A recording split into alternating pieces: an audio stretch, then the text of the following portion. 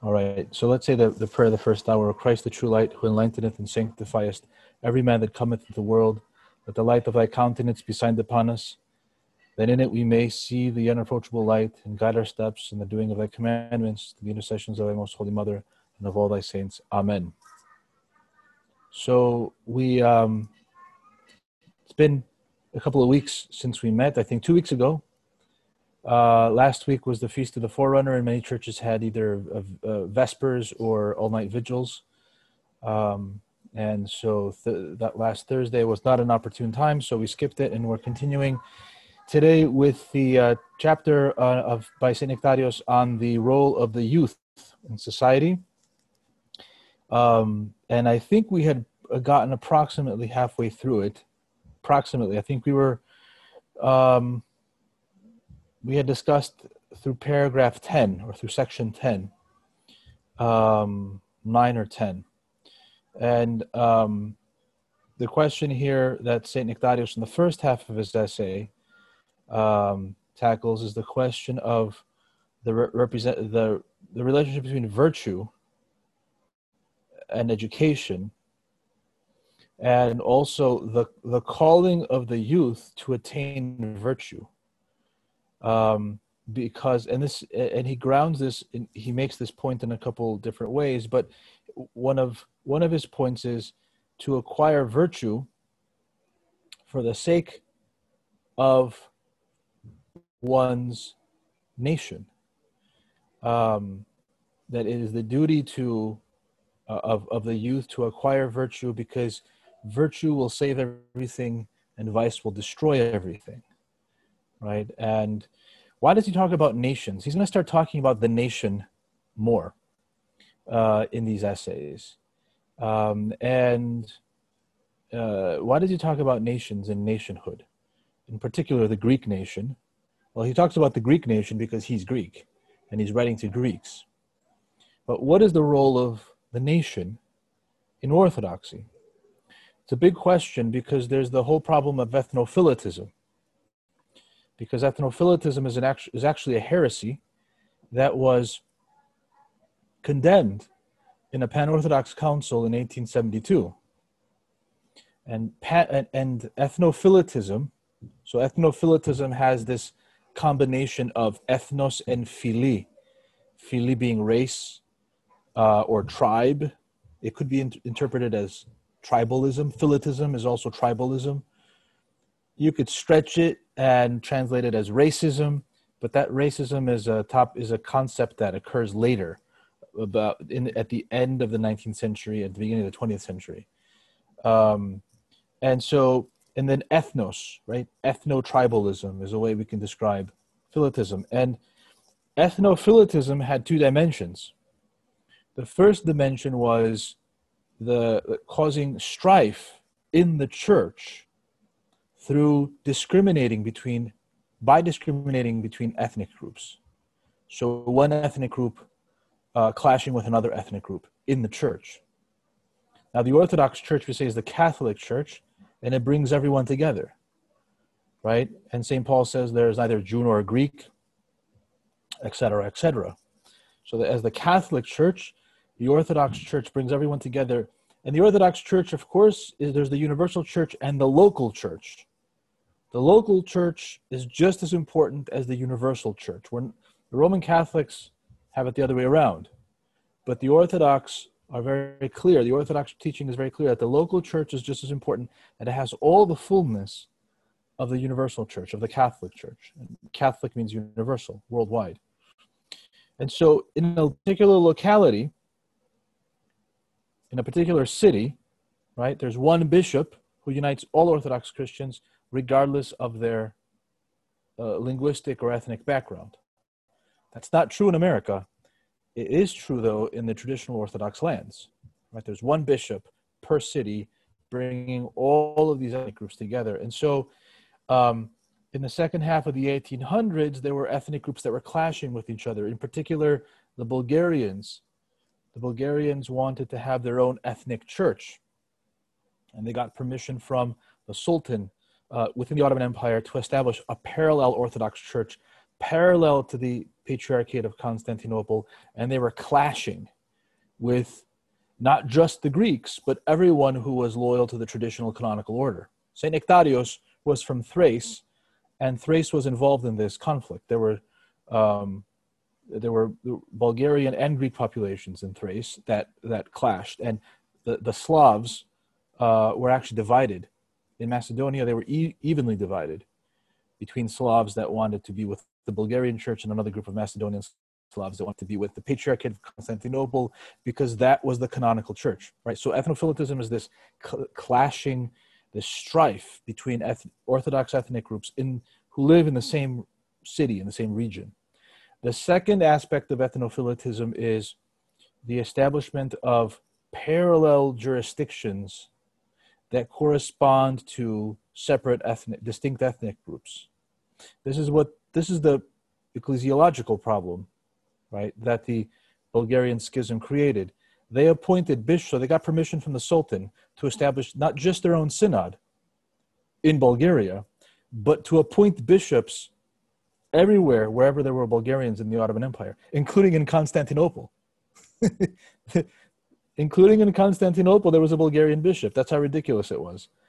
Constantinople is the patriarch's jurisdiction, right? So there's no question, there's never a question about that until 1870. So that's ethnophilitism, and that's been condemned. The problem that many people have is that we think that, ethnophilitism means that all mention of ethnos and nations is a bad thing, and that's not true. It's simply not true, because our nationality, everything about us, by the way, not just our nationality, is provided, comes under divine providence. Right? God provides all of these things in order to help us be saved, right? For the sake of our salvation. He, in his providence, arranges for what family we're going to be born into, who our parents are, who our ancestors are, who our neighbors will be, right? Of course, obviously, this is all also people making their own decisions, right? But at the same time, God foresees and provides. So the nation belongs to providence in the same way that your family belongs to divine providence. It's God provided for you to be born in a particular context among a certain group of people, your immediate family, your extended family, your neighbors, so on and so forth, in order for you to be saved. And how are you saved to these people? You're saved by the commandment to love thy neighbor as thyself, right? To love your neighbor as yourself, and also to honor your father and your mother, right? Those are commandments in the Old Testament that are not abrogated by the New Testament. In fact, they're intensified by the New Testament. And so this is what nationhood is, right? It's this bond between people who share the same language, the same customs, and the same faith. All the Orthodox ethnic groups are bound together by orthodoxy, right? There, with the Greeks or whatever and other ethnic groups, there are other historical influences that come over time, but it's orthodoxy that in our current state, and in fact for many of the Orthodox nations, for at least 1,000 or 2,000 years, that's been the glue, that's been the bond. By the way, the word religion in Latin, religio, means bond. It's a bond that binds people together. Without orthodoxy, nothing that we do makes sense. Of course, it's also true, we live in the New World, and God provided for us to be born in the New World. And so, there are other people who are not Greek or Serbian or Bulgarian or Romanian that are our neighbors, and we're called to love them as ourselves too, which is why we give our life for this country, for the United States, for Canada, if we're called to. Right? We are obligated morally to die for the United States. If it's under attack, we have to defend it. Or if you're a Canadian, for Canada. And hopefully Canada and the United States will not fight wars, so we won't with each other. That's the least likely scenario in in world history, at least in world politics right now. But the point is that, and so how do we serve our neighbor in America? Well, we have to bring them orthodoxy. We have to speak the truth. We have to be an example. We have to acquire virtue, to get back to St. Nectarios. So St. Nectarios is talking to these students because they are the next generation for the Orthodox ethnos of the Greeks. And he would say the same thing to anyone else in any other Orthodox context, Russians, Romanians, or whatever, that it is the youth and the extent to which they acquire virtue that determines the future of these nations. And if these nations are suffering today, which they all are, in multiple ways, not just because of, in Greece, the debt crisis or the coronavirus or the Turks. There are other forms of suffering that all Orthodox Christians, the one thing that is common to a lot of Orthodox societies is self-loathing. And it's very sad. Samuel Huntington, who was a professor at Harvard, wrote a book, Clash of Civilizations, and he said, well, the world is divided up into civilizations. Right? Western civilization, Muslim civilization, Orthodox civilization, and there are a couple other. And he said that the Orthodox are the only civilization that as a civilization wants to abandon civilization and join another civilization, join Western civilization. Every single Orthodox country is obsessed with this and has been obsessed with this since the 1700s, right? And this is in large part the source of many of our problems. Of course, the source of the ultimate source of problems is lack of faith, and the failure to acquire virtue. Of course, there are many virtuous people in all nations, but on the aggregate, how many people are attaining virtue? That number is dwindling. It's becoming smaller and smaller over time.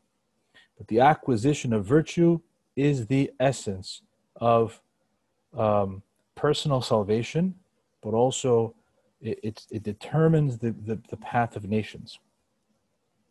So I want to skip ahead to section 11, where St. Nectarios says, having already seen, the last thing he says is we have an obligation to continue to take what we inherit from our forefathers and pass it down to our successors. That is a moral obligation. That is a duty. That's at the core of how the youth should understand themselves in an Orthodox country. The faith, of course, we acquire the faith, and then from our ancestors, from our parents, and then we transmit the faith. Our primary obligation is to transmit the faith to our children, right? And then also to our neighbors, if they're not Orthodox, and so on and so forth. But the primary obligation of every mother and father, and St. Nectarios, of course, as you read from in other essays, right? The focus here is the education for the sake of motherhood. In this essay, we can say is education for the sake of fatherhood, right? The primary obligation of a father and a mother is to transmit orthodoxy to their children so that their children can acquire virtues, the virtues. And then, of course, save their souls and save the souls of the people around them.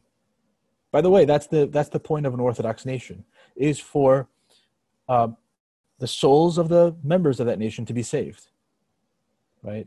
And as St. Nectarios will point out in a slightly different context, that's exactly how you also, if you're working towards your eternal salvation, there are also temporal benefits that come along with that. You become serious, right? And you treat others well. You're just. You have a just society, right? You're a hard worker because you don't turn away from struggle. It takes a tremendous amount of struggle to transmit these values, the faith and the values, and the entire civilization of Orthodox Christianity. Because Orthodox Christianity is not just a set of ideas.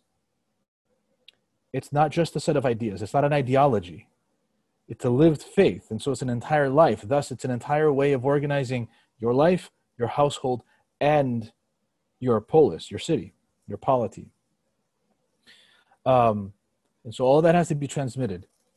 And so in section 11, he says, having already seen who these young people ought to be, both for their own good and so that they might prove ready for civil service. I think civil service might be too tight of a translation here. Maybe a broader translation is in order. Maybe service to the nation, service to the polity. I'd have to look at the original text to see, but I suspect it's something along those lines. Let us now examine how and with what action those now anointed ones are to unswervingly tread the path of virtue, demonstrate love for it, and eventually be crowned on its account.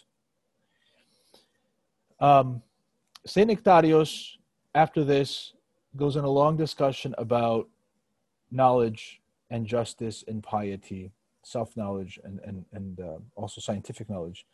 And along the way, he quotes many of the ancient Greek philosophers. Thales of Miletos is one of the seven sages, the oracle at Delphi. Of course, the oracle itself is not something that we subscribe to as Orthodox Christians because, of course, if it functioned the way that it was described in the texts, it must have been really a demonic phenomenon. However, the oracle here at Delphi there were a number of inscriptions in the Temple of Apollo that pointed in the right direction. One of them is the idea that to know thyself is the height and pinnacle of true knowledge, which is, well, it is a high level of knowledge. It might not be the pinnacle, but it is a high level of true knowledge. So why does St. Nectarios bother us with quoting the ancient Greeks? Is it just because he's Greek? No, it's not just because he's Greek, because that's never a good reason to do anything. St. Nectarios, and he's going to talk about this more in subsequent essays, is part of a long tradition. It's part of a long tradition that started with the Apostolic Fathers, who looked at the ancient Greek and the ancient Roman traditions as parallel to the tradition of the Israelites. So the tradition of the Israelites, what is it? The whole history of the Old Testament is a preparation for the coming of God in the flesh. The whole thing is a preparation. The reason why we read all the generations, right, and the kings, the sons and the queens and the kings and the queens and their sons of Israel, and the reason why that's even in the Gospels, is because that entire history is a preparation, one generation after another, preparing for the birth of the Theotokos and then the birth of Christ. The whole history, it's all in preparation. And then all the rituals of the temple spiritually prepared the way for the birth of the Theotokos, according to St. Gregory Palamas. And then, of course, more important, well, even greater than that, of course, the Theotokos is important, but even greater than her birth is the birth of Christ himself. The Word of God in the flesh. The whole thing was a preparation for the incarnation. Outside of Israel, among the Greeks and the Romans, and in particular the Greeks, their history, according to the Apostolic Fathers, was a preparation for the gospel. A preparation for the gospel. So in a fragmented way, the ancient Greeks were given flashes of truth about the gospel. The ancient Greeks, either through perfecting their human rational capacity and thinking through things, they have a tradition of rationalism and thinking through questions, thinking about nature, right? Or because, and many of the fathers talk about this, God, in his providence, revealed, not in the way that he revealed things to the prophets, but in indirect ways, revealed things to the ancient Greeks, so that in order to prepare, and the Romans later, in order to prepare the way, to prepare the ground for the gospel. And this preparation is called the spermatikos logos, or the logos in seed, the seedling or the seeding word. That truth was, the Greek and Roman civilizations were seeded by God with these little fragments of the truth. And thus Christianity and Christian civilization is the summation of all that is good in ancient Greek and Roman civilization, right? This is a very consistent position, especially that the Apostolic Fathers took and the Apologists took in the first 3 centuries of church history. Because remember, at the time, they were under attack by the Romans and the Greeks and the Roman authorities, and they were being persecuted. And so writers such as St. Justin explain, well, we're not seditious. We're not actually anything bad. Our faith brings together all the best aspects of your civilization. It's the fulfillment of your civilization. So St. Nectarios is part of this tradition that saw the ancient Greek civilization not as perfect, as flawed, but having and he's going to talk about some of the flawed people in that intellectual tradition later on, but having these fragments of the truth that then the apostles were able to use to explain the gospel, like St. Paul, who went to Athens, and he was able to, and he spoke to the Areopagus Council.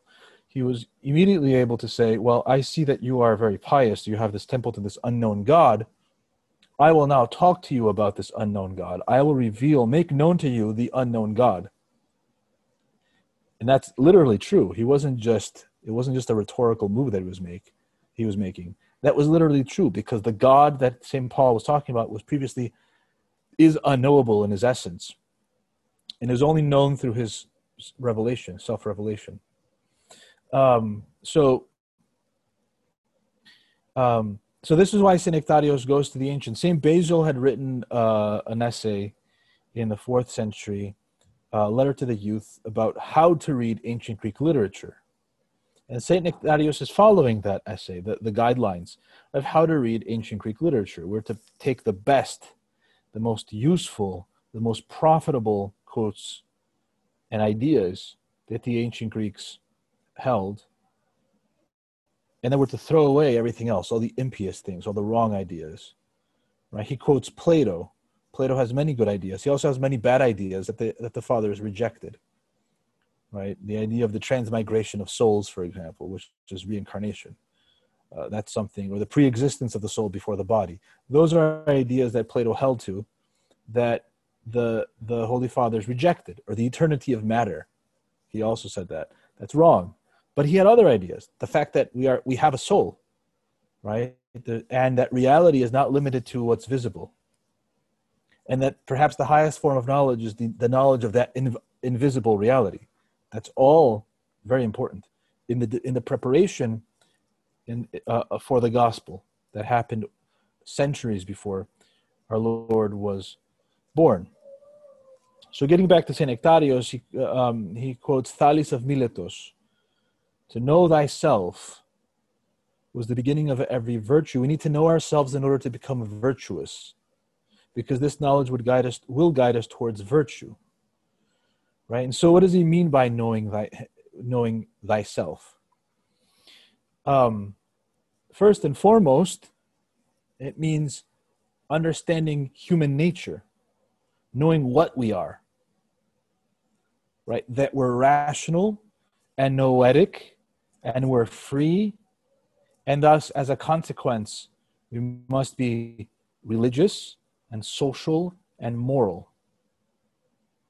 That we're open to the divine mind, by which he means we're open to divine revelation. We have the capacity to receive divine revelations. We can't discover things about God in an unaided way, like we can discover things about nature in an unaided way. We can do experiments. We don't need an angel to show us things about physics or chemistry. That's unaided. We can't discover anything about God in the same way through experimentation or through deductive logic or through inductive logic. We can only we hit a barrier after which we can't go. That barrier is the boundary between the uncreated and the created. We are created, we're creatures, and then everything that God is uncreated, and we can't penetrate that with our minds. But we have the capacity to receive messages from the uncreated, from God, who manifested himself in the flesh. He became us, one of us, and at the same time, though, he can illumine us. And so that's what open to the divine mind. But if you know the fathers, being open to the divine mind is also akin to self-knowledge, because God reveals himself inwardly, inside us. And even the visions that the saints had, like let's say Saint Simeon, the new theologian, that vision was an inward vision that transfigured the body of the saint and the space that the saint was in. Right? And then spiritually immortal, that we're rational, noetic, free, that we have the capacity to receive divine revelation, and that we are spiritually immortal, meaning that our soul doesn't die with the body. And as a consequence of this, that we are to be religious and social and moral. So, this is important. Being religious is not just something extra about us. Being religious is not just about feeling good about yourself. Being religious is not just about following some arbitrary set of rules and constraints. Religiosity, piety in other words, corresponds to our nature. If we're not religious, we're not functioning as human beings properly. If we're impious, if we're pious, we're functioning according to our nature. Right? Everything is working the way it's supposed to work. Similarly, being social, being part of a community, being in communion with other people, communicating with other people, right? That's a big deal, because we have language. Other animals don't have language, right? And the purpose of language is for us, one of the purposes is to communicate, to form communities. That's part of our nature. The individualist is not functioning according to his nature. He's functioning below the dignity of the human nature. There's something not right about that. There's something off. And we could psychologize about that and psychoanalyze such people, but the point is, individualism does not correspond to human nature. Morality and ethics, right? That's, of course, connected to doing what is good. And doing what is good is, and freely doing what is good, those are connected to our nature. So St. Nectario starts with this self-knowledge, with understanding human nature, and then seeing what comes out of that. What is the result of this understanding of what human nature is? Man knows that he is rational, means that it falls to him to think correctly, to pass judgment, and to draw conclusions. We're not irrational. There are many people today, Orthodox Christians, that think that reason is something that we have to put aside when we are thinking about when we're in the context of our spirituality and our faith. That reason is something that we have to put aside. That logic is a stumbling block, and this is wrong. Reason is a methodology, and the method, it's a process of thinking, and everything depends on your starting point. So if your starting point is off, your whole line of thinking is going to be off. You could be irrational and consistent the whole way through, but you're going to end in some kind of wrong conclusion, because your starting point was off. So the point about reason is that we don't abandon reason when we have faith, but we put reason in its place. And if we think about this anthropologically, reason belongs to the middle part of the soul. The higher part of the soul, the part that has the capacity to receive divine revelations, that's the part that belongs to faith, right? And so faith comes before reason, but it doesn't obliterate reason. None of the doctrines that we believe in are irrational or contradict reason in any way, right?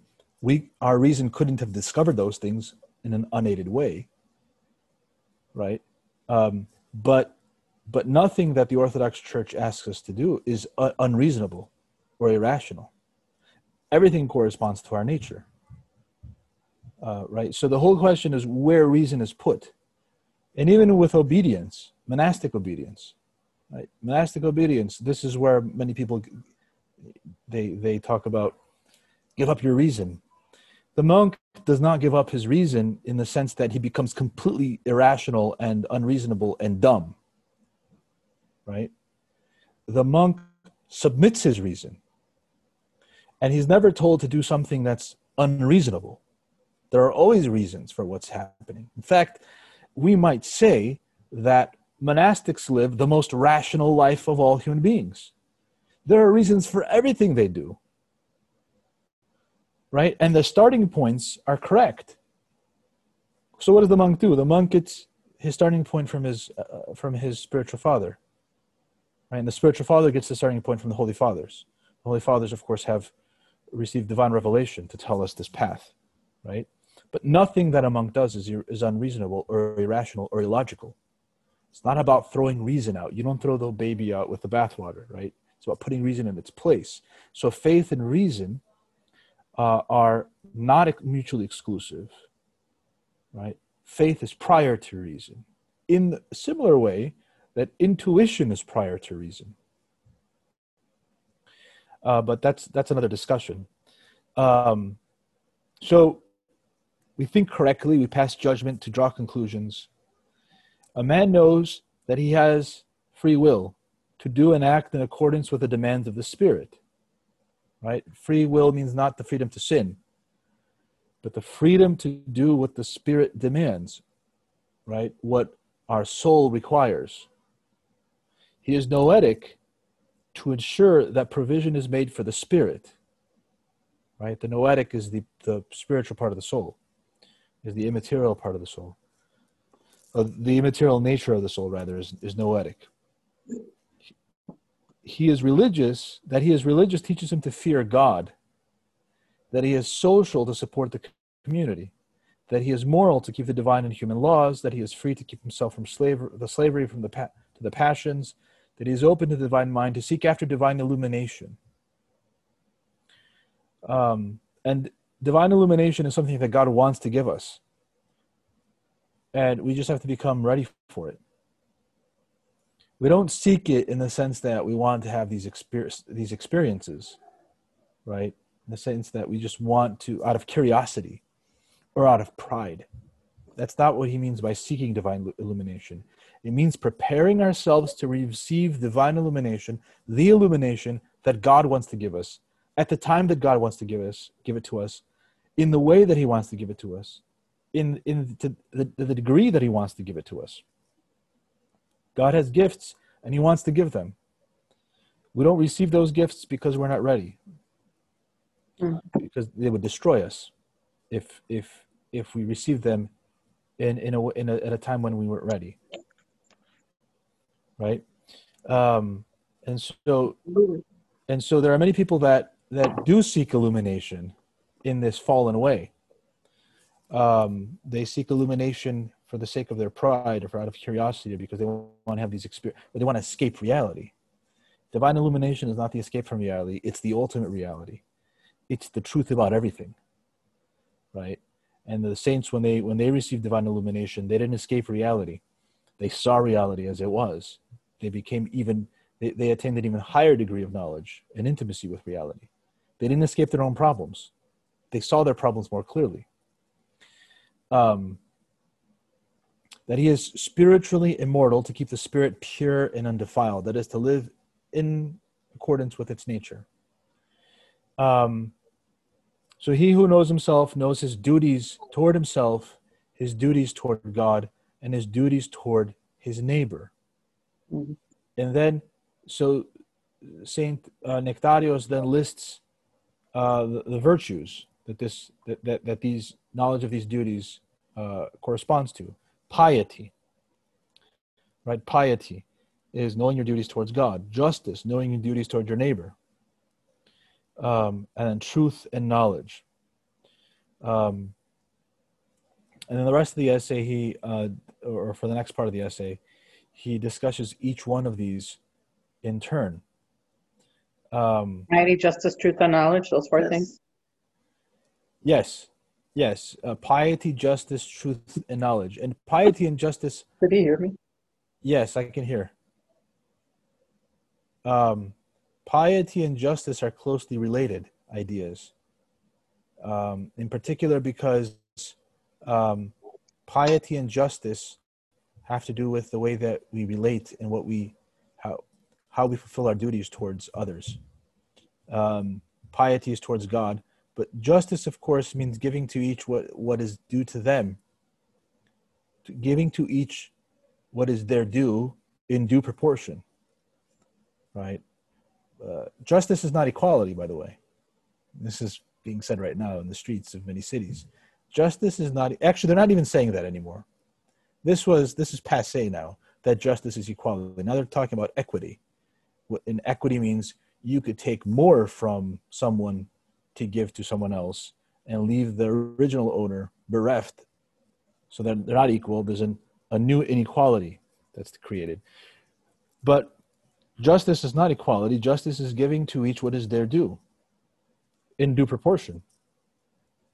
It means sometimes not doing things equally. Right? You wouldn't give equal authority to the prison guard and to the prisoner. Right? That's not just.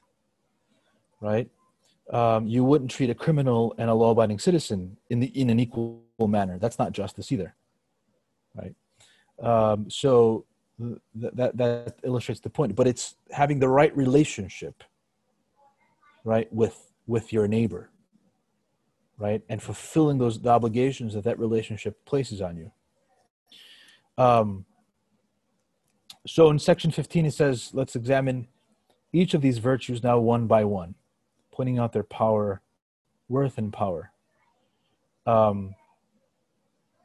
Job calls godliness wisdom. Godliness here is a synonym for piety. And he quotes he quotes the Holy Prophet David. His word is true, and all his works are in faithfulness. This is from Psalm 32. Piety towards God is the beginning of discernment. Proverbs 1:7.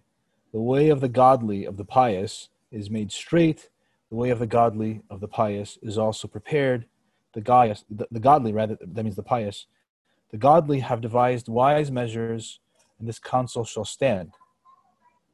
And then he quotes Sirach, who's not in the King James Bible, because King James Bible is translating the Masoretic Hebrew text, and Sirach was not in that text. But the book of Sirach, wisdom of Sirach, is in the Septuagint, because at the time of our Lord, it was read as scripture by the Israelites. Later, the Israelites dropped it out. The Jews dropped that book from their canon. But Sirach says that piety is more powerful than anything else. Godliness, that is piety, is an unfailing treasure. The discourse of a godly man is always with wisdom. And then St. Paul says, exercise yourself toward godliness. For bodily exercise profits a little, but godliness is profitable for all things, having promise of the life that now is and of that which is to come. So it has two dimensions, piety, this life and the next life. Then he quotes also St. Gregory the Wonder Worker, and then Aristotle. The beginning of all living beings is God, and of all the virtues is piety. Right? So this is the measure of piety. This is such such is its worth. Then he moves on to, well, let's think about what Aristotle just said in relation to the above. So, just like the cause of all things is God, right? For Aristotle, God is the unmoved mover, the first cause of all things. Aristotle thought that by examining cause and effect relationships, we could go all the way back and discover the original cause. He was almost right, because we can go back and understand, if you follow all the cause and effect relationships in the universe, we will come close to the first cause, to the unmoved mover. But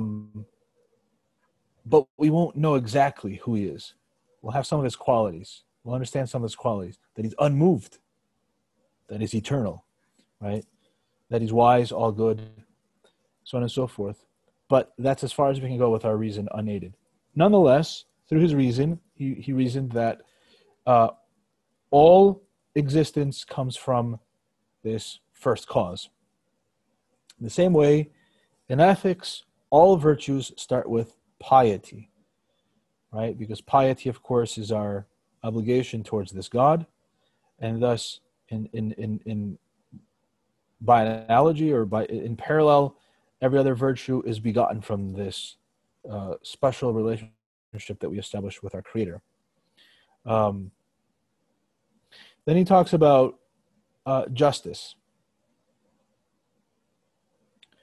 That justice is the basis of our duty towards our neighbor, and the rule by which we ought to measure our interactions with them.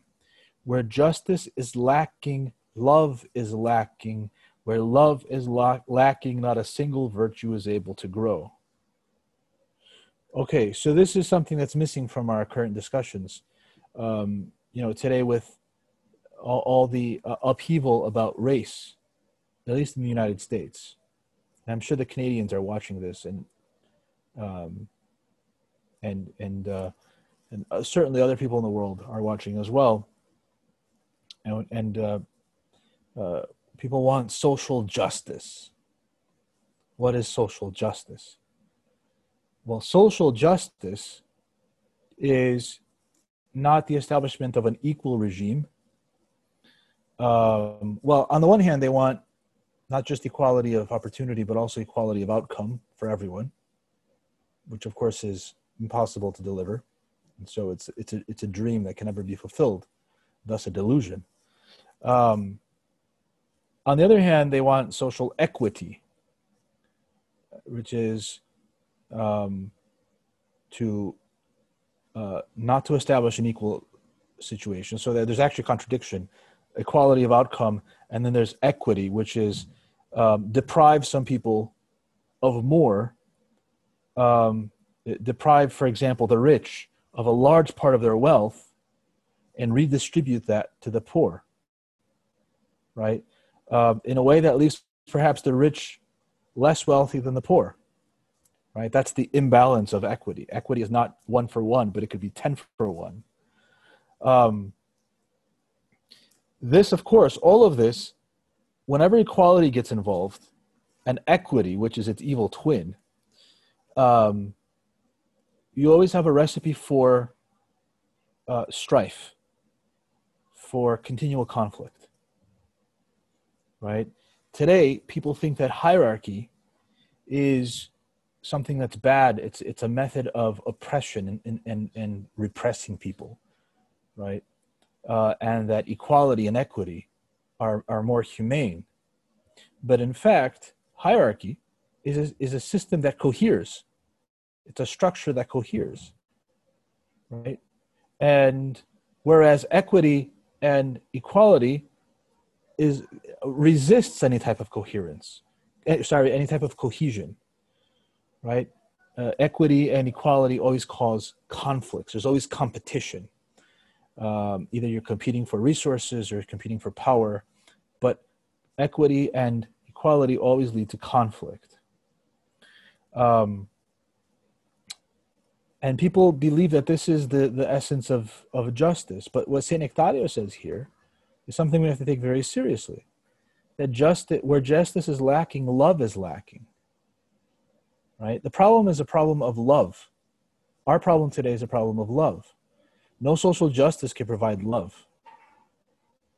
No program of social justice can provide love. And by love, of course, we mean agape, caritas in Latin, agape in Greek, which is selfless love. Loving your neighbor as yourself, right? Loving your neighbor as yourself is what justice requires, is what justice actually brings about, right? Where justice is lacking, love is lacking. When we don't know or where we neglect our duties toward our neighbor, we cannot love. We cannot progress spiritually. We cannot progress as a society. In fact, we'll probably fall apart as a society when this happens.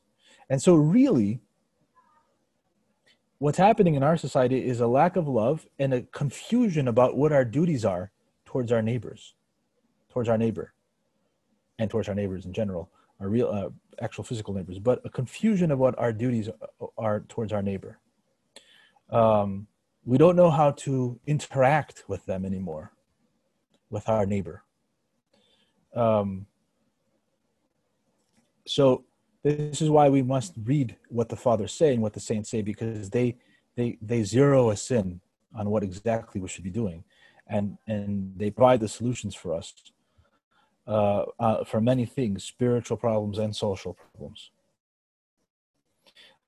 So justice is, in many ways, the charitable, according to St. Nectarios, is interacting with our neighbor in a spirit of charity, in a spirit of agape, Christian love, in a spirit of loving your neighbor as yourself, right?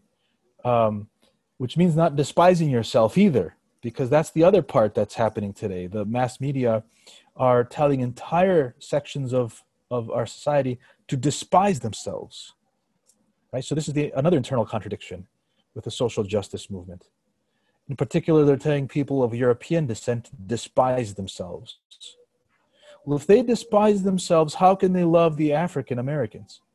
How can they love the people of African descent if they can't love themselves? Or you love yourself in order to love others, right? The selfish person only loves himself, right? The prideful person hates himself because he never measures up to his own standards because of his vanity, and claims to love others, but because he can't love himself, he can't love others either. Right? But the Orthodox Christian, the saint, loves himself as the icon, as the image of God, and loves his neighbor as the icon and image of God. And in loving yourself and your neighbor, you're ultimately loving God. Right? The three are connected. Next, St. Nectario talks about truth. Truth is necessary for the virtuous life. And he has a lot of good things to say about truth that it's worth considering here. Truth and knowledge, right? Truth perfects man. So we're made in the image and likeness of God. We're supposed to understand the truth about ourselves. Hold on, there's someone spying on us right now. A certain little person. So we're created for truth. Our mind, our language, is all created for truth. It's created for knowledge. God creates the world.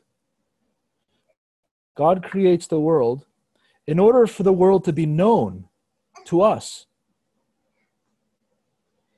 Someone might say for the world to come to self-knowledge to the extent that we are the highest expression of creation. We are the highest physical creature, the human beings. Of course, there are the angels who are bodiless, but they too are the audience for whom God creates. God creates the world out of love for these rational beings, humans and angels, so that they can know what he creates. And so our knowledge of the truth about the world is directly connected to God's nature as the creator of the world. We can't create, but we can know and we can name. What did Adam do in the Garden of Eden? The first thing he did after he came to consciousness, he went around and named all of the plants and animals and the things that he saw. That process of giving names, if I'm not wrong, I think this happens even before Eve is created.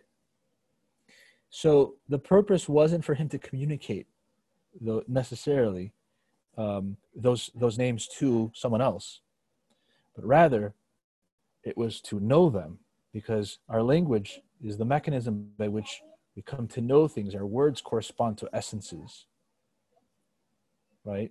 And so this is why knowledge shows man to be the loftiest of all creatures, teaching him both things divine and human. And the highest form of knowledge, according to St. Basil, is the knowledge of divine and human matters and their causes, right? Naming things and working back to the causes. All causes, the whole universe is a chain of causes and effects that all like a massive pyramid lead back to one point, and that is to God, right? Don't read too much into the pyramid analogy. That's just an analogy. People can get out of hand. They can get out of hand with some people.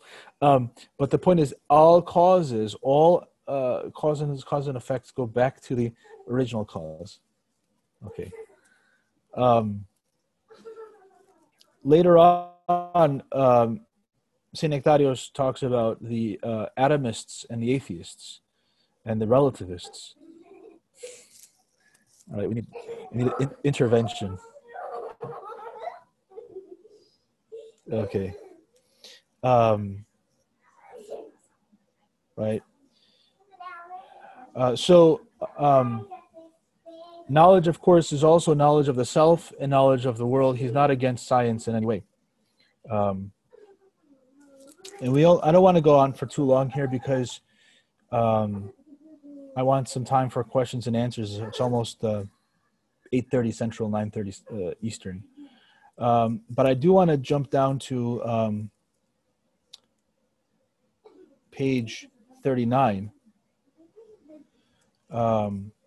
where St. Nectarios talks about the command to know thyself. So he's gone through knowing what we are as human beings. Now he's going knowledge of the self, of the individual. The command to know thyself. Yes. The command to know thyself proves most necessary, for he who knows himself is never puffed up, is never high-minded, but first and foremost knows his shortcomings and his evil habits, even in comparing himself with the ideal prototype to which he ought to conform. Since this shows him to what extent he is found lacking. Right? Everyone, this is Simeona in the background. Yes, Simeona. Bigyan na pa to. Ade. Oh, yeah. So this is the second part of know thyself. Knowing your own heart. Of course, each human being is a mystery, right? The saints say that the human being is the macrocosm that lives in the microcosm. The ancient Greeks said the reverse. The ancient Greeks said that the human being is the microcosm of the cosmos. The human being is the small summary of the whole universe. That's the ancient Greek position. But the patristic position is the opposite, that the whole universe is a small summary of a human being. Right? Think about that. The universe is it's not infinite, it's nearly infinite, it's massive. Infinite, at least from our perspective, that we can't see its beginning or its end. though it's not infinite because it's created, right? Um, all of that is a small summary of the large universe inside of us. That's the depth of the human soul. So we have this physical universe that contains billions of universes that are even bigger than it inwardly. Bigger than it, not necessarily in terms of space, but in terms of potential, in terms of capacity, in terms of depth, intellectual depth, psychological depth. Only God knows our soul, our heart, with precision. But each human being, if he wants to progress in the virtues, must come to a clear-sighted knowledge of himself. We have to know our habits. We have to know our evil habits, our shortcomings, and know how we compare to our prototype, who is Christ. Right? Without this self-knowledge, no spiritual progress is possible. Right? So if we know what our nature is, comparing ourselves to our nature, if we know what our nature is, we have to then dig deeply inside and see who we are. And the Holy Fathers talk about the mind entering into the heart. The mind entering into the heart, there it sees what the passions are. It sees the demonic energies. It sees the thoughts that come from the demons. And it combats them there through the invocation of the name of Christ. Right? That's the method that Saint Gregory Palamas and the Hesychast Fathers defended. But ultimately what they were defending is self-knowledge combined with prayer. Knowledge deprived of self-knowledge, and therefore knowledge without godliness, piety, justice, and truth, which teaches things divine and human in their causes, is only partial knowledge. It lacks the most necessary building block of education. It leads to the denial of God and of his general relationship to the world and to man himself.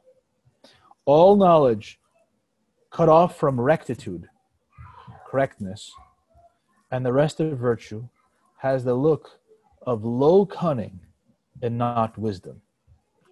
So knowledge that is without, in other words, just plain scientific knowledge, without any self-knowledge on the part of the human being who possesses this science or this skill, right, is not wisdom, it's cunning, right? Cunning is just knowing some techniques to trick people, right? Knowing some techniques to get your will, for your will to be done. That's what cunning is. Wisdom, though, is higher than that. It transcends that. Without prudence, in the remaining course of virtues, the muses, that is education, he's just speaking poetically here, prove neither wise, nor truly learned, nor good citizens, nor are they ready to be sound members of society. On page 41, he goes through all these ancient Greeks that made serious mistakes in their philosophies. Atheism, right? The Agoras of Milos, Democritus of Abdera, materialism, that the principle of things lies in matter, not beyond matter. Aristoppos of Kyrene says that pleasure is the most fitting end of man. Theodoros of Kyrene was a teacher of atheism and licentiousness. Pyrrho taught skepticism. Tyro and Timon were teachers of inquiry and suspension of judgment. That's what skepticism is. Skepticism is, I don't know enough to draw this conclusion yet. That's skepticism. Not, I don't believe you. What you're saying is not true. The skeptic can't say that. The skeptic is stuck there, cannot make the final final step from reason to a conclusion, because they don't trust their own knowledge. But Pyrrho and Timon, they were teachers of inquiry and suspension of justice. They were wise, but they distorted the truth through contradiction. Instead of an argument which moves forward, right, tries to move from first principles to particulars, right, they were just contradicting everyone. They were deconstructing. That's today is a big thing, deconstruction, right? They weren't moving forward. They're just destroying other people's arguments. So that's false. It doesn't get you anywhere. You're just going in circles. Epicurus was a teacher of licentiousness, asserting that pleasure is happiness. Then you have the sophists, Protagoras, Gorgias, so on and so forth, all the way down to Polus, all esteemed for their manner of speech and skillful in dialectic, which is reason when you're debating people. It's the ability to debate. That's dialectic. But they perverted the truth and chipped at the foundation of morality, religion, and faith, and little by little managed to completely overturn the very spiritual convictions of the world and the principles of society and put an end to moral virtue, saying that everything is a lie, that it is all a fantasy, that every position is deceived, that everything has come to be from non-existence is produced, that everything that suffers corruption deteriorates into non-being, and that man is the measure of all things. Things are for each person as he believes them to be, and each individual's impressions are positively true. Those are quotes. The people that I just mentioned, Protagoras, Gorgias, Euthydemus, Xeniadis, Thrasymachos, Callicles, Hippias, Proticos, Polus, they're all sophists. That's where we get sophistry. They did a whole bunch of things they said a whole bunch of things that are problematic. But two things that they said that are the most problematic of all, that man is the measure of all things, which then leads to the next statement, that things are for each person as he believes them to be. Right? These are the essence of these are the founding principles of relativism. Right? Man is the measure of all things means that there's no standard higher than that I have to conform to, higher than the one that I make for myself, or in the best case scenario, higher than the standard that my society creates for me, right? And that all these rules and virtues and so on and so forth are human, in the sense that they're created and conceived by human beings. And if that's true, then the next statement is true as well. Things are for each person as he believes them to be. It doesn't matter. Who knows? I mean, the moon could be, whatever anyone wants it to be, right? The sun is whatever anyone wants it to be. The solar system doesn't matter what position you take, heliocentric or geocentric. Doesn't matter. Those are extreme examples, but relativism infects our entire society today. Right? What do you hear when you're defending the truth? Well, who's to say that's true? Well, people that usually say that, who's to say that there is any truth? That's what they actually mean. That whatever I say is the truth. My perspective is more important than any other perspective, more important than the absolute truth. We see that in the news media. The news media are completely obsessed with the narrative.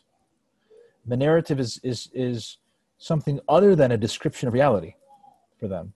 The narrative is an agenda. The narrative is the reality as they perceive it to be.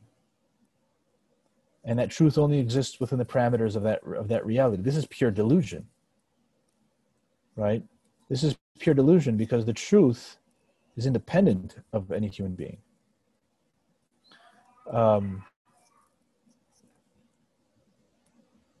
And then St. Nectarios discusses how these positions destroy societies and produce delusions.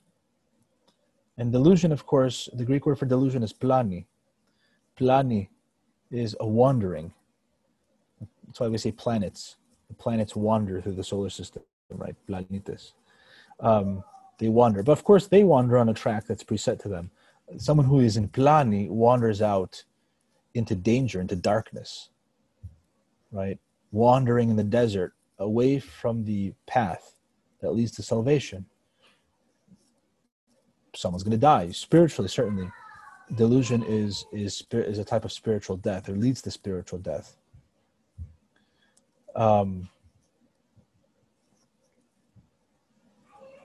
Therefore, so St. Nectarios then goes on to say things, he critiques these two statements: things are for each person as he believes them to be, and each individual's impressions are positively true.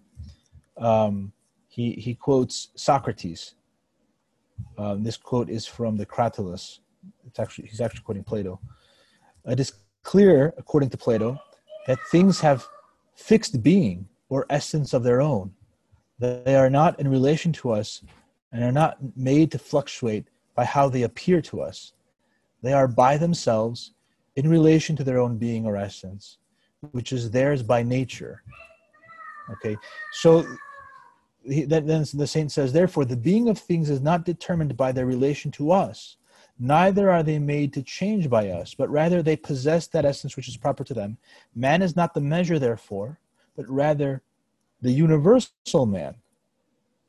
What is true is not what each thinks, but rather what is positively true is what is confessed universally, that is, truth common to all. So two things about this. One, knowing yourself, knowing your nature, if I can connect it back to that, also knows that I didn't create anything around me. It exists independently of me. So I put myself in my proper place. It's given to me, in fact. It's given to me from God, right, who creates it. And it's also given to me by, well, my ancestors, right? But in particular, ultimately from God. And secondly, he talks here about universal man, that is later on humanity, he defines it, as what is true is what is confessed universally, because reality is obvious, right? What is true is truth that's common to all. Truth has the power to unite people. This is why in the liturgy we recite the creed, because we are united in the one faith, right? Other types of truth, scientific truth, also has the way, and hospitals are entire institutions that are united by scientific truth, right? Medical truth. Truth unites. However, relativism separates. It doesn't allow for cooperation. It fragments humanity's unity. Truth is recognized by everyone because it's objective. That's what we mean by objective. Relativism is something that only an individual can experience, right? Because it's completely subjective to your own perspective, and thus it fragments. So the last thing I'm going to say here about St. Nectarios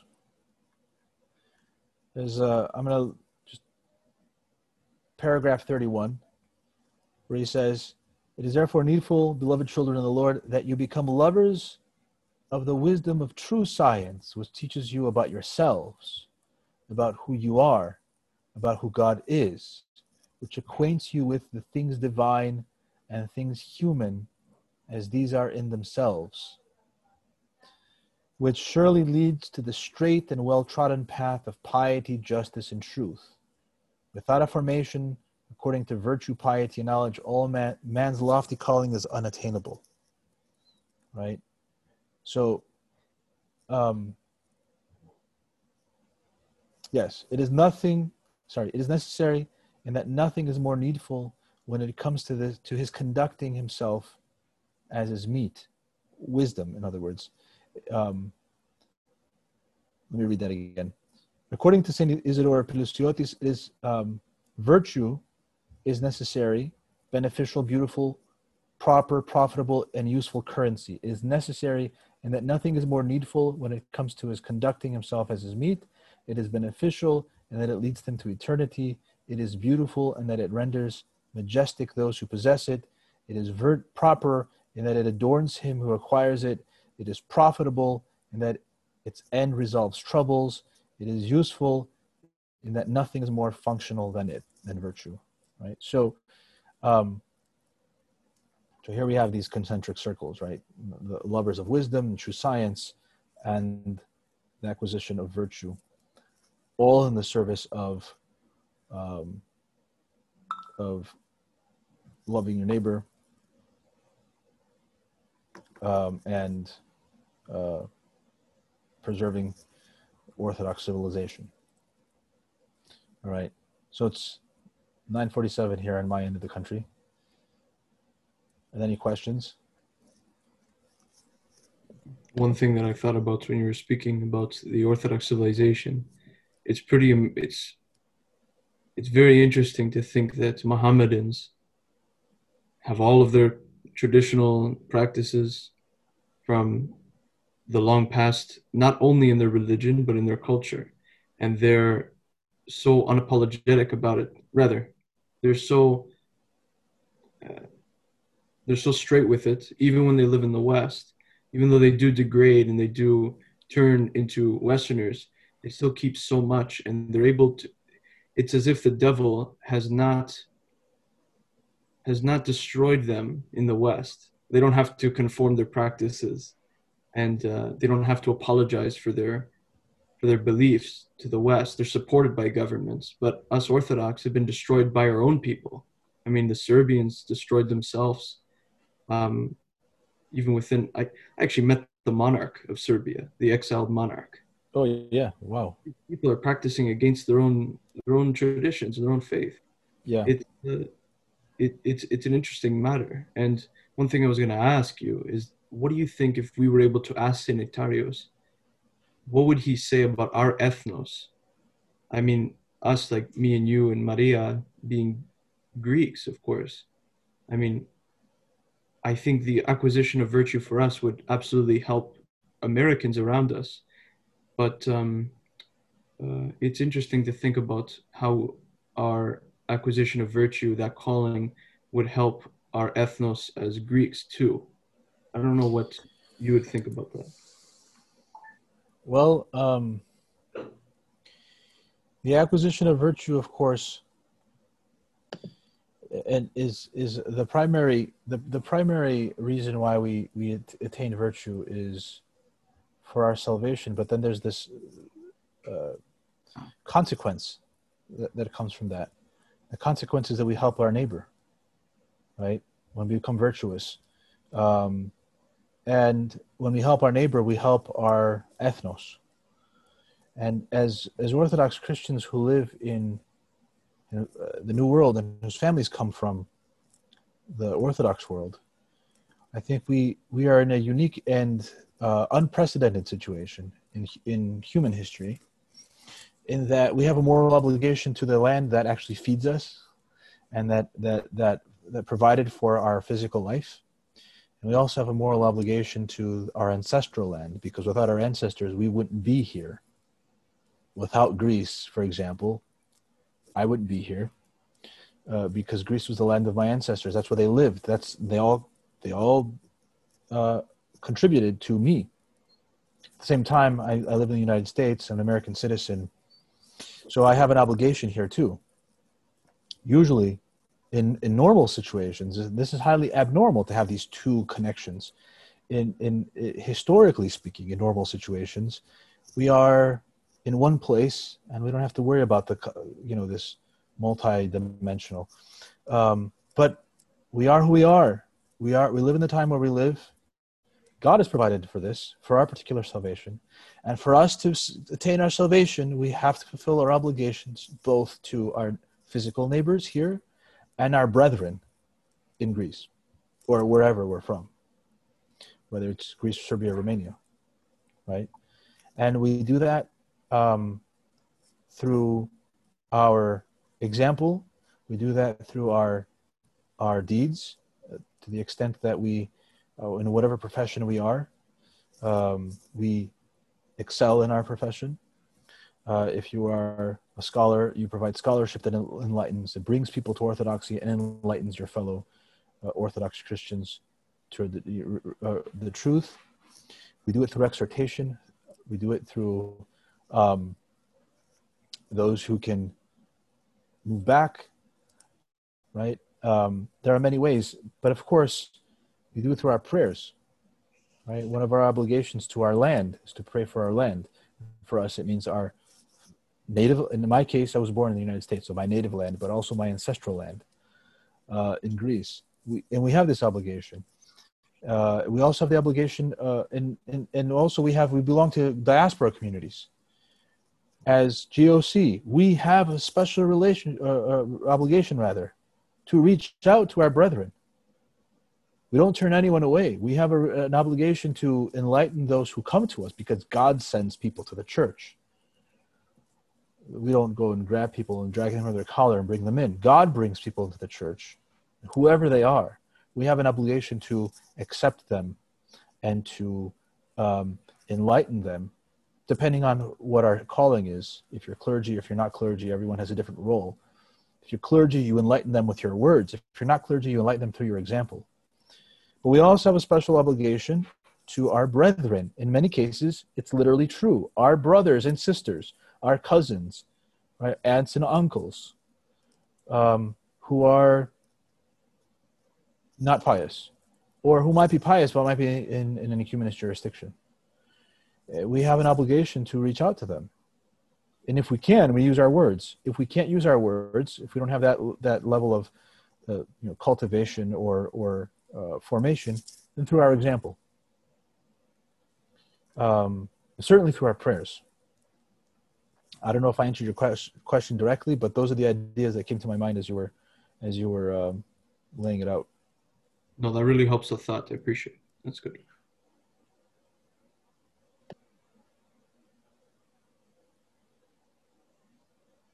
Also, to feel a sense of responsibility. So obligation, of course, means responsibility.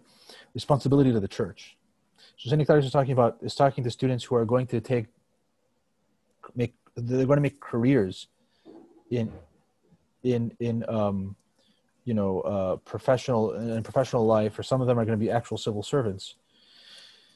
That's different. We're over here, we don't have that, but we have to take care of the church. We have to feel an obligation, because when we feel a responsibility for our church, our particular parish, but also the church in general, we are both serving God first, and then also our fellow man, our neighbor. All right, and so we have to feel a special responsibility for that. Whatever the church needs, we need to step up. Actually, the thought came to my mind when St. Nectarius said that, that the young men are going to be the inheritors of this nation. And for us, I think it's really important to think that we're going to be the inheritors of all the roles of our church, and I mean... And we're going to be responsible to take care of that. Yeah, we have to provide the funds for our temple. We have to clean it. We have to build it. And it's important to think that our role of acquiring virtue puts all of those together of what our material role will be, I suppose. Yeah. Right. When you Obligation to people? I'm sorry, you were cut off. Can you say that again? When you spoke of our obligation to accept people, Yes. and then you did speak a little bit about the Divine Liturgy. Is there a connection there where we say several times in the Divine Liturgy, the union of the people and the peace in the world? Now we know that we all can't be one the way the world is now. So is that, if you could explain? Yeah, so the deacon, one of the petitions that the deacon says is the union of all. There are various translations of all people, of all the faithful. Some of the translations that we use say of all the faithful. Remember, the function of the Divine Liturgy is to unite. And so it unites us with God. It unites us with each other, with ourselves internally, with each other in the congregation, and then with God. And when we are connected to God, all of creation is connected to God. Because remember what I said, but the Holy Fathers, we are a macrocosm of the universe. The universe is a summary of us, or from the ancient Greek perspective, we are a small summary of the universe. The point is, we are representing the universe and bringing all creation into union with God in the divine liturgy. So on the one hand, it could be in the union of all the faithful, of everyone present as one body with one faith and in one spirit, right? But it also means the literal, the union of all things brought into God, in communion with God. And to that extent, also our missionary work to the non-Orthodox, but also to the fallen Orthodox, or maybe that's not the right term, but I think you know what I mean. Our Orthodox brethren is part of that work. It's part of bringing everyone into union, into the one body of everyone is called. There is not one person born in this world who is not called to union with God. Thus, through the Orthodox Church, everyone is. And so when those people come to church, when God brings them to church, obviously they become, and they're baptized and they commune, they're one body. They become part of our body. And we all become part of the body of Christ. Right? They become our body through the body of Christ, because Christ's body becomes ours. Right? And our body becomes his when we commune. Mm-hmm. And then we're all one in the congregation. It doesn't mean, though, what the ecumenists think it means, that we are to become one without one reference to one truth, without one mind, not in one spirit, in a purely outward sort of gluing together of multiple denominations for political reasons.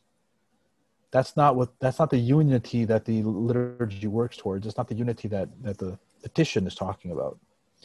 Certainly not the unity that our Lord's talking about in his prayer to his Father in the Gospel of St. John, which is what they always cite, that they all be one. Thank you. Oh, you're welcome. One final thing from me. I thought it was also interesting to think about how it talks about our self-knowledge and our function. I pulled up the Bible when you mentioned that part in Genesis. Yeah. It's actually completely right. Yeah, it is before the creation of Eve. Yeah. It's amazing. It's pretty amazing that our knowledge, it's like, I heard it explained once that this sort of knowledge is our infallible knowledge of our nous, like the unveiled nous, when it's not veiled by the passions of the flesh. Right. Yeah. Sorry, go ahead. No. This is our problem, that our nous is darkened. The noetic faculty of our soul is darkened. And so not only can we not receive are we not ready to receive God's revelation, but at the same time, it's also our vision of the created world is distorted at the same time. So the scientific method is not enough. Right? The scientific method has to be paralleled with the spiritual method, which is the purification of the soul from the passions, the illumination of the nous. Only then can we come to a true understanding of what it is. Until then, the scientific method only gives us a partial view of things. Everything's connected, right? The spiritual and the material. So, we have to work towards spiritual purification. That's what I don't understand when you bring up scientific method. How does that work with orthodoxy? Well, the scientific method is purely observation, right? Oh, okay. What you observe, the created realities, right? You observe how gravity works, right? You measure certain things, forces and acceleration and velocities and this and that and weight and and then from there we get physics and chemistry and all the natural sciences, and so that's all based on observation and measurement and experimentation, right? Reproducing a certain result. That is true knowledge, but when it's undertaken with a darkened nous, with a darkened noetic faculty, it leads to delusion. we just take the fragment and sort of expand it. And so people, obviously, our brain, for example, has neurons, and there's electric activity in our brain. But then there are people who have a darkened nous. Their soul is darkened by their passions, who then say, well, all of our experience, everything we say, is all reducible down to these electromagnetic frequencies in our brain, in these chemical reactions in the brain, right? So that's where the scientific method by itself goes off in the wrong direction. People use the scientific method, they figure out they get this partial understanding of reality, and then they go, they go off on a tangent and lose track of things, confuse themselves even more. True knowledge starts with the purification of the soul, and scientific knowledge fits under that. It's subordinate to that. Okay. Thank you. Oh, you're welcome. And thank you for a wonderful class. Again. Oh, you're welcome. You're welcome. No, I appreciate it. I appreciate it. Ωραία. Λοιπόν. So next week we move on to the next chapter of St. Nectarios, and we'll regroup in the same place at the same time. Until then, everyone have a good week. And on Monday we have the Feast of the Nativity of the Theotokos. So may the Holy Mother of God intercede for us and grant us strength and wisdom and salvation. Likewise. Thank you. Thank you. Thank you. Λοιπόν.